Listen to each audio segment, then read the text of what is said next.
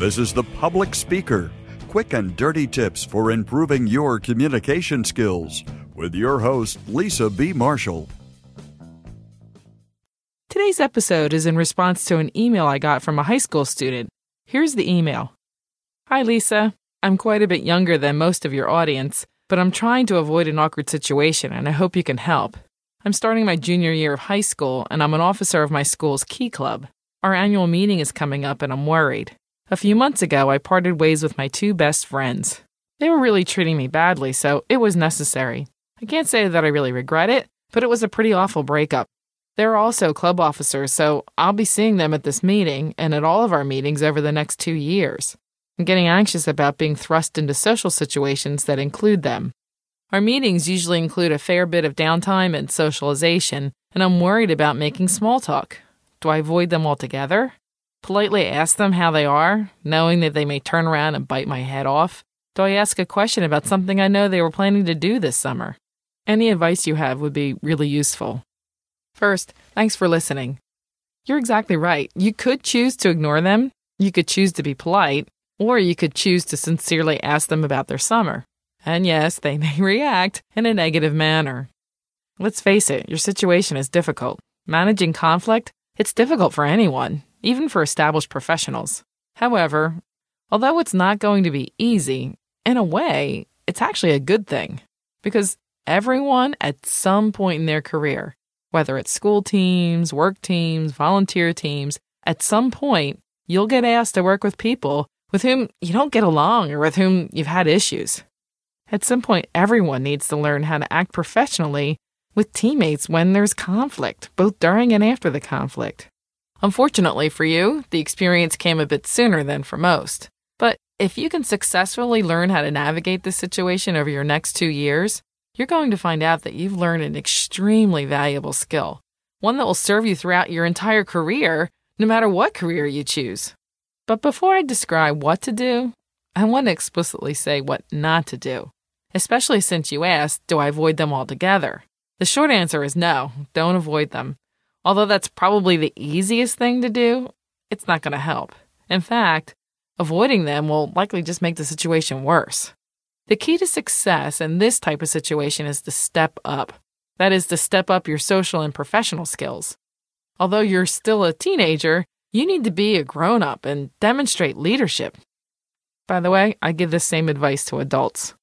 I think you're well on your way anyway, because just by writing me and asking for assistance, you've already demonstrated a maturity beyond your years.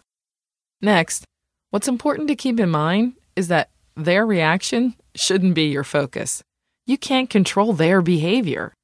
The only person you can control is yourself. So, you'll need to decide how you want to behave regardless of the reaction of the other girls.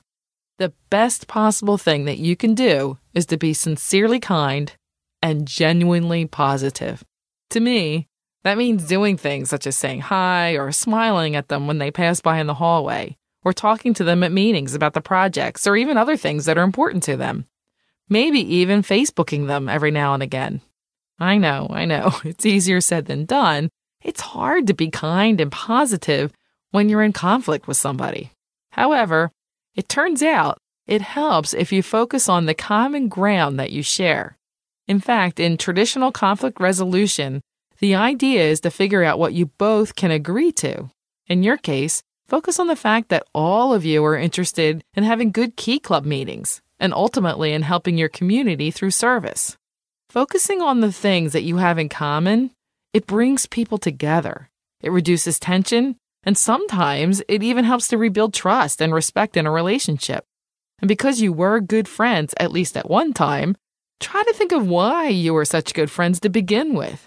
Who knows, you might be able to find a positive remnant of that old relationship, and then you can focus on that, and that'll help you to remain upbeat, positive, and most importantly, kind in all of your interactions with these girls.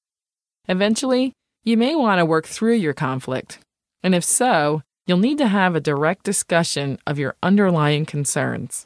It's important that during the discussion, you remain open and neutral. You need to achieve what's called a stance of curiosity. That means that you ask open-ended questions to facilitate discussion, It also means that your words, your gestures, and your tone of voice all need to be congruent and be perceived as you really listening. When I was a junior in high school, I also had a major conflict with my best friend.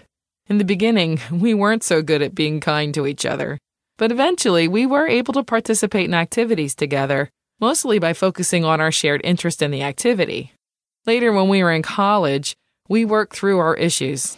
I still remember it took several very honest and difficult discussions. However, by discussing our concerns, we were able to work through the conflict, and ultimately, it made us better friends. Even today, almost 30 years later, we're still good friends. And that's an important plus side of any conflict. If it's handled effectively, it can make the relationship stronger. Finally, keep in mind that your breakup is fresh. And as with all things, time also will make the situation easier. Even though it's hard, learning how to manage difficult situations and work through conflict, it's a valuable skill that's worth the investment of your time. And please be sure to write me. Tell me how it worked out. This is Lisa B. Marshall, passionate about communication. Your success is my business. If you have questions about how to communicate better at work, leave a voicemail at 206-350-7970 or email publicspeaker@quickanddirtytips.com.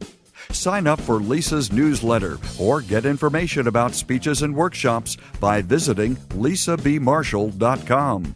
You can find a transcript of this show and links to connect with Lisa at publicspeaker.quickanddirtytips.com.